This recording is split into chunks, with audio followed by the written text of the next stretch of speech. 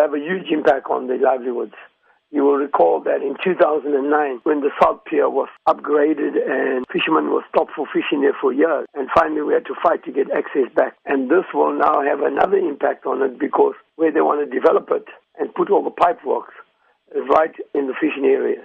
We know that the fisherfolk will be affected by this proposed desalination plant, but which other parties would also be disadvantaged here? Well, it'll affect the Bluff people. The noise from the motors, the big motors that they will bring, will affect the residents on the Bluff, as well as the residents across the Point development. Those rich condos, those people will be affected. But more importantly is that this brine will have an effect on the seashore.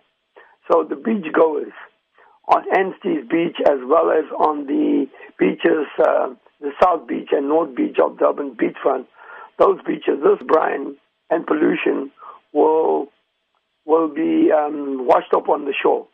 But the most important thing is that this will use a lot of energy, and it means that we'll have to build more power stations to supply energy needs to these desalination plants that are being proposed to be built with the investment by Hitachi, the Japanese corporation, as well as the city, the eThekwini municipality.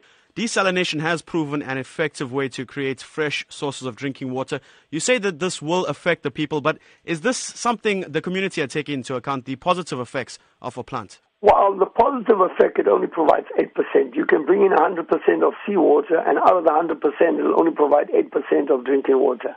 So therein lies the problem. The balance of the water becomes all waste. And so it's not a good solution. It's a huge investment, takes a lot of energy, and creates a lot of noise and destroys the marine life. You spoke about there not being any senior decision makers at the meeting last night, no Transnet officials as well. With that said, what's the way forward?